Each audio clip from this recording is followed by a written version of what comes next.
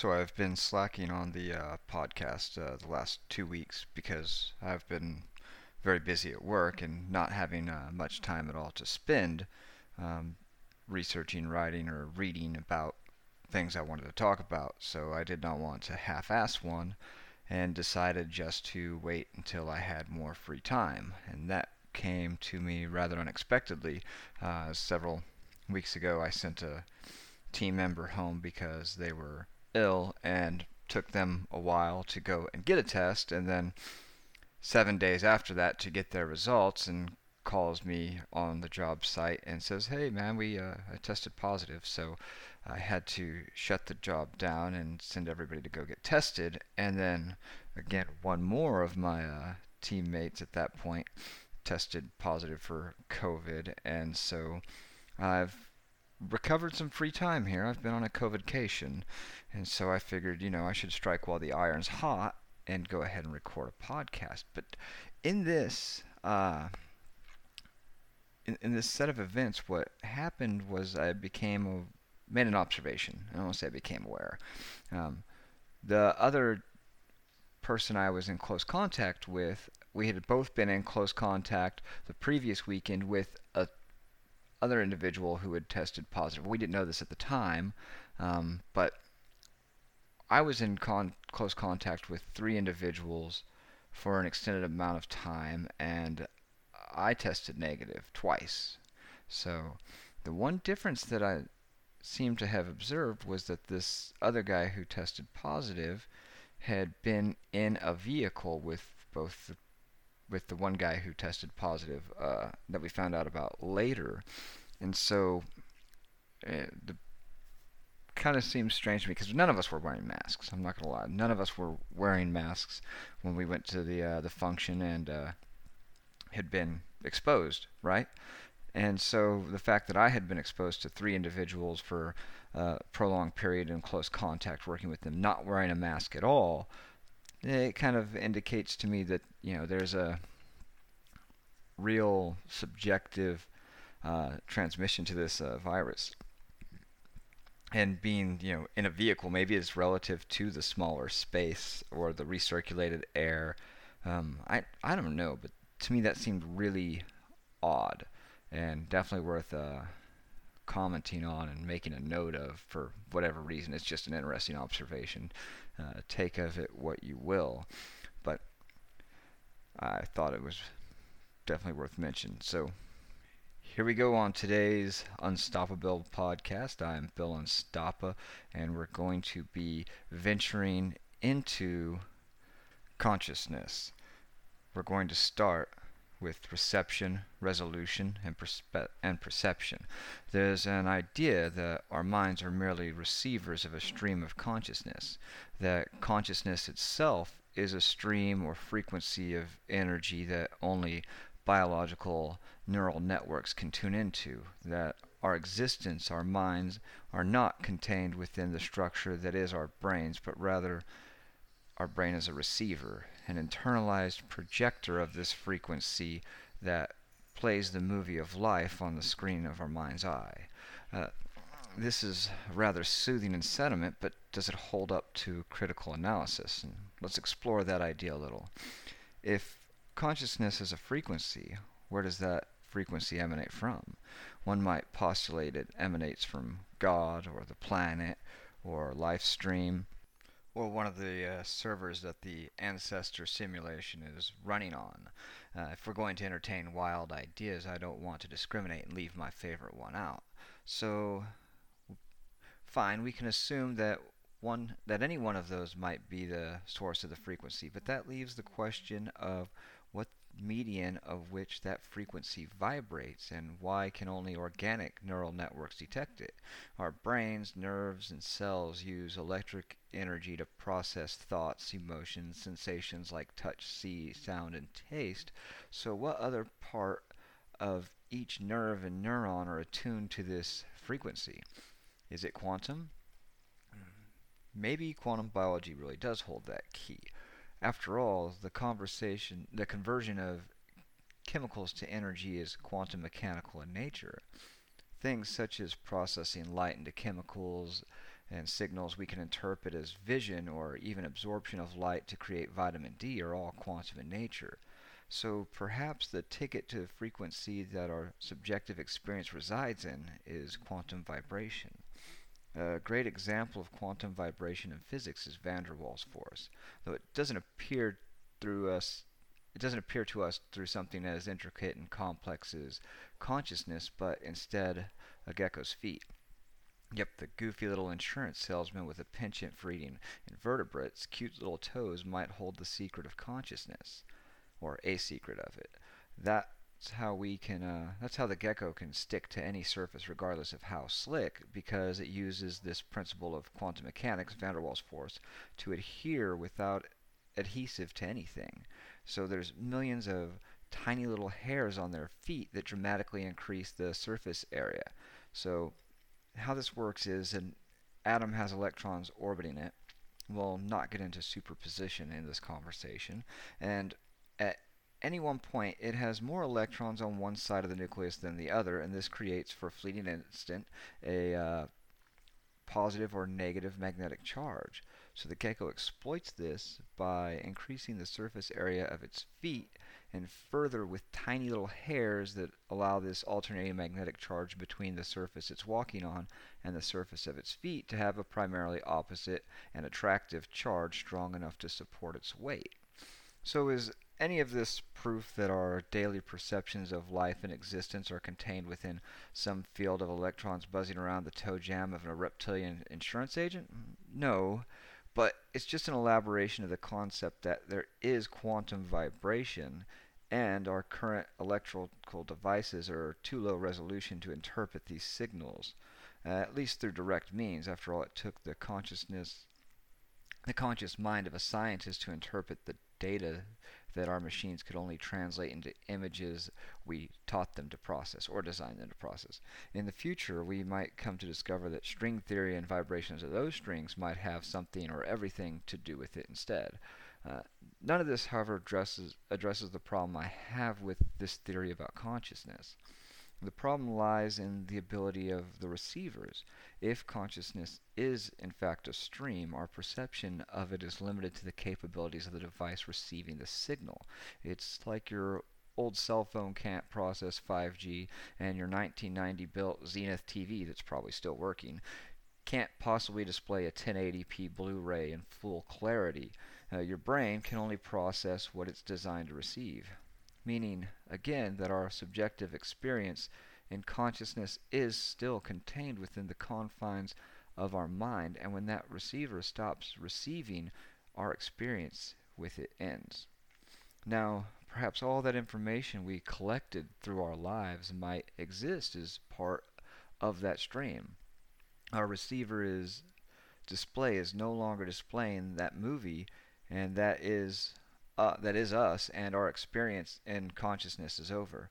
If nature can produce an infinite number of something so simple as a snowflake, yet with complete uniqueness every time, then there's no reason to suspect our brains are any less individually organized into receivers that interpret this consciousness stream, and that an exact copy of that brain should ever be reproduced.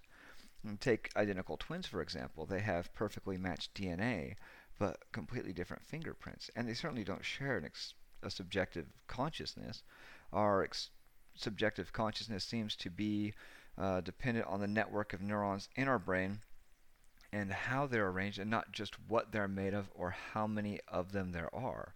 And perhaps what they're made of matters least of all. Let's explore that for a moment. Can our brains be replicated through technology? Could our individual configuration of neural networks be mapped out one day and electronically reproduced?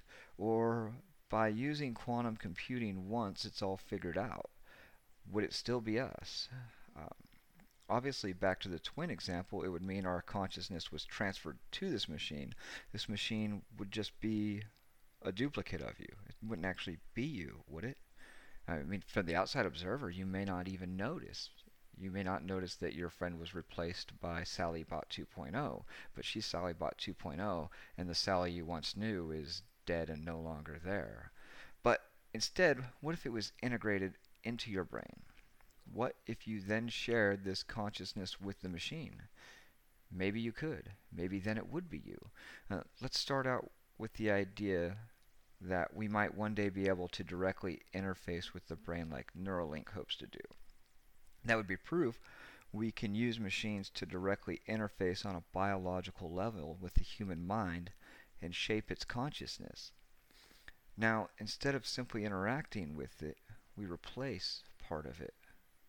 Maybe like the victim of brain damage who's lost the ability to speak. So a synthetic Broca's area is installed in the victim's brain, allowing them to speak smoothly once again. Now, with that small change have an effect on the individual's perception of consciousness? We can't possibly know that till we try.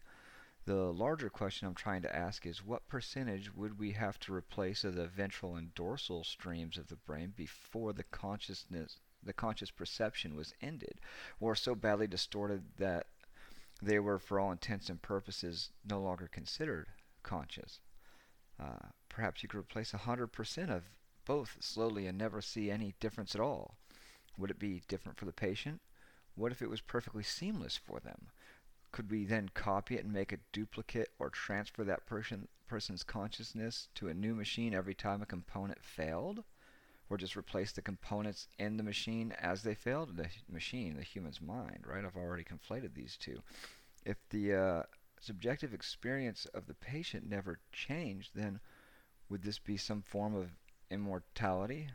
This could take us into a very deep dive into existentialism, but I'd rather focus on the topic of can we and not should we at this time. And this brings us back to the discussion of resolution of the receiving device. Obviously, creatures have different subjective experiences, and the most significant indicator that we know of an animal's consciousness is the size of the brain. So a toad, theoretically, not be likely to experience the world the same way as, say, a German Shepherd. This raises the question if the toad is even conscious at all, and can it learn? Is learning the most significant indicator of consciousness? Are our human brains just biased to this definition because we learn more than any other species? If we're continuing on the thread of ability of the receiver to process higher resolutions of conscious stream, then perhaps learning is the real indicator, and it might explain why things come so much easier to smart people, and answers just appear more obvious to them because they're processing higher resolution of the consciousness stream. This collective subconscious might already be summed up in an old Buddhist idea called the Akashic Records.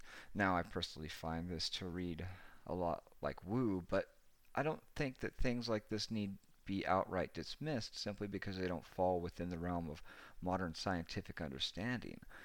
There was a point in time where concepts like flying machines, internet, personal communication, and devices were akin to fantasy. Things like radio waves and nuclear energy were once beyond the realm of scientific understanding and not even on the radar of such, perhaps more closely aligned with ideas like alchemy. So perhaps the Akashic Records are more like alchemy than actual chemistry.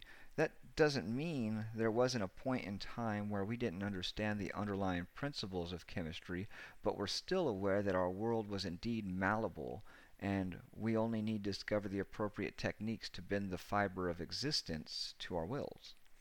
Perhaps this is exactly what we're doing right now with the internet, creating an artificial Akashic record, but instead of contained with some medium that resides in the mystic yet to be defined nether regions of our minds and spirit world, but instead captive on devices all over the globe existing in the form of mildly inconvenienced electrons. Now, who knows how far into the future it will take for Neuralink to get kicked off, or any sort of similar technology that may redefine what the very meaning of existence and what it is to be human is. But that's a good thing that it's further off, because we still don't have the answers to so much of this, and we don't know what these things are. We don't even know what they are. They're so new, and they don't even exist yet. But we're still trying to figure out what social media means to humanity. It's such a young thing, and it's another one of these experiments that we're just kind of sorting out. So maybe we lack the maturity to be able to use these devices wisely as a species. And the longer we put this off, the better off we are. But it is a great time to be alive because we still have such little existential requirements or struggles that we have time to play around with these ancillary ideas, these secondary um, processes that aren't really fundamental to our existence or survival in the first place, right? We don't spend all of our time collecting food, or the majority of our time trying to collect food and wrest a meaningful existence from the environment just to sleep comfortably every night. These are things we all just mostly take for granted. And it's great to have these first world problems. And I understand that out there in the rest of the world, there are large portions, and even here in America, large portions of the population that struggle with, food security.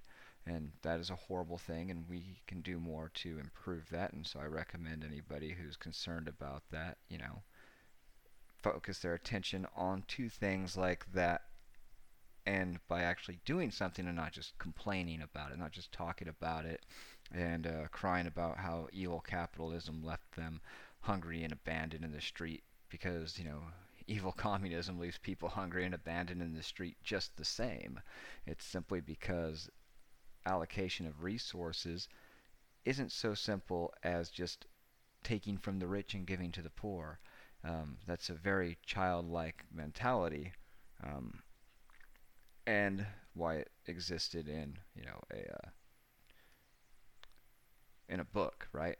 Robin Hood. And Robin Hood, for the record, wasn't communist. He was taking tax money and giving it back to the people that was taken from. It was all about taxation as theft and not redistribution of wealth. Now, in this case, the government, the Sheriff of Nottingham's enforcer, the Sheriff of Nottingham was the enforcer of the government, and he was illegitimately collecting taxes from the people, and therefore was disproportionately wealthier than he should have been. And so it was right to take it back from him because he was stealing. He was stealing, and you can't steal something that's been stolen. You're just giving it back. You are properly giving it back to the rightful owner, and not taking something that other people earned through their own avenues of labor, and say even if they hire employees, they are not stealing from those employees because those employees have the option not to work for them.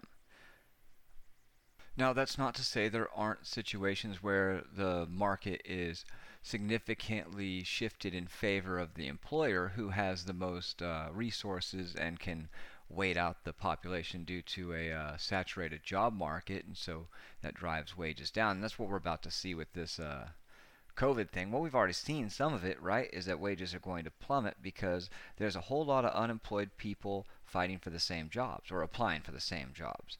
And so that does kind of give a unfair advantage to the employer, and it's an unfortunate thing, but that is part of the market. So I don't want to say that it's entirely unfair, because it is just the nature of things, and to some degree what is fair is just kind of again a childish concept, in the fact that the world doesn't care. I mean, like the existence itself does not care if it is equal to everything. In fact, nature is very unfair. Nature only likes what it can keep, what it can, what is valuable to it, what is able to be very unfair to everything else. That is which is most exploitative of everything in its environment, and that can adapt to that environment and make the most use of it for the least amount of energy. And that's kind of what we've done with the way that capitalism works, right? I mean, you try to reduce your expenditure and maximize your output and improve your life to the best degree that you can. And it doesn't matter which side of that coin you're on, whether you're the employer or the employee, your goal is pretty much the same, is to get the most for the least.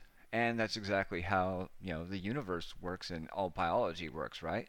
You eat a bigger meal, you use less energy to do it. You might be a snake and use venom, and so you just take one little quick tap, and then you get a meal, and then you just lay around wait until you're hungry again. Or, you could be a lion and chase down a gazelle and murder it viciously and eat it while it's still alive, and then spend the rest of your day just stretching and grooming yourself and taking nice naps. Um, of course, this is a rather simplified view of existence, but it does seem to be the way that, or a parallel between all the things that we do as humans versus nature. And it is not at all in any way unfair, unless you happen to be the gazelle who didn't see the lion approaching, or the snake lying in the bush and you're the rat. But I guess it's only unfair to the herbivores. Although some of the herbivores are pretty tough. I wouldn't want to screw around with a rhino. Rhinos, they kill the hell out of a lot of things when they're angry, and so do elephants. Definitely do. Like, the males go through that must, I think is what they call it, and so they just start knocking over trees and smashing villages. It's a pretty insane phenomenon that they go through. But back to the point at hand is that our society is really, really overwhelmed by the amount of free time it has.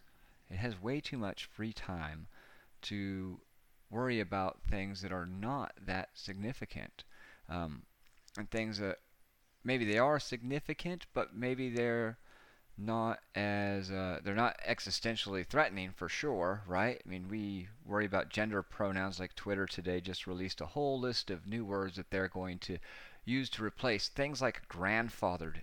Grandfathered is ageist, and so now we're going to have to make it a legacy, right? You can't grandfather things in. You have to legacy them in. You can't use man hours. You have to use engineering hours. And why engineering? Like, this is totally discriminatory against doctors and lawyers and food prep technicians, right? We need food prep technician hours, not engineering hours. Yeah, so don't be discriminating against me in my career now because you're some sort of ableist with an engineering degree and your your economic liberty to exploit the capitalist capitalist college system. I don't know. The things that we find time to be pissed off and worried about as a society just really fucking bakes my noodle.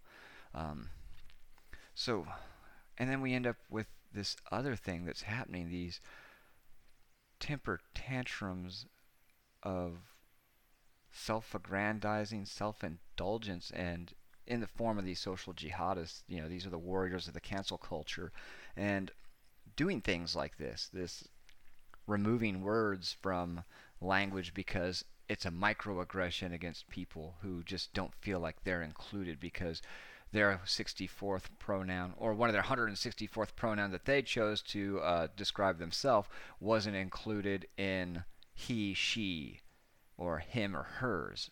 I'm going to put this simply. Fuck you.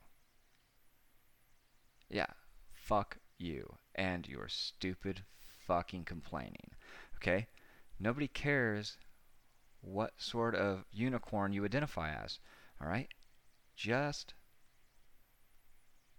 do your job. Just be nice to other people. You don't have to be the center of attention and make sure that everybody addresses you a very specific way, because my gender is now his fucking lordship and master. Oh yeah, that was another one on the list, right? You can't use master, slave. Like, so you can't have a master cylinder. It has to be a first in line cylinder, or it was some sort of ridiculous shit like that, right? And there's one of these parallels that you see with all these social justice movements, and it's Marxism.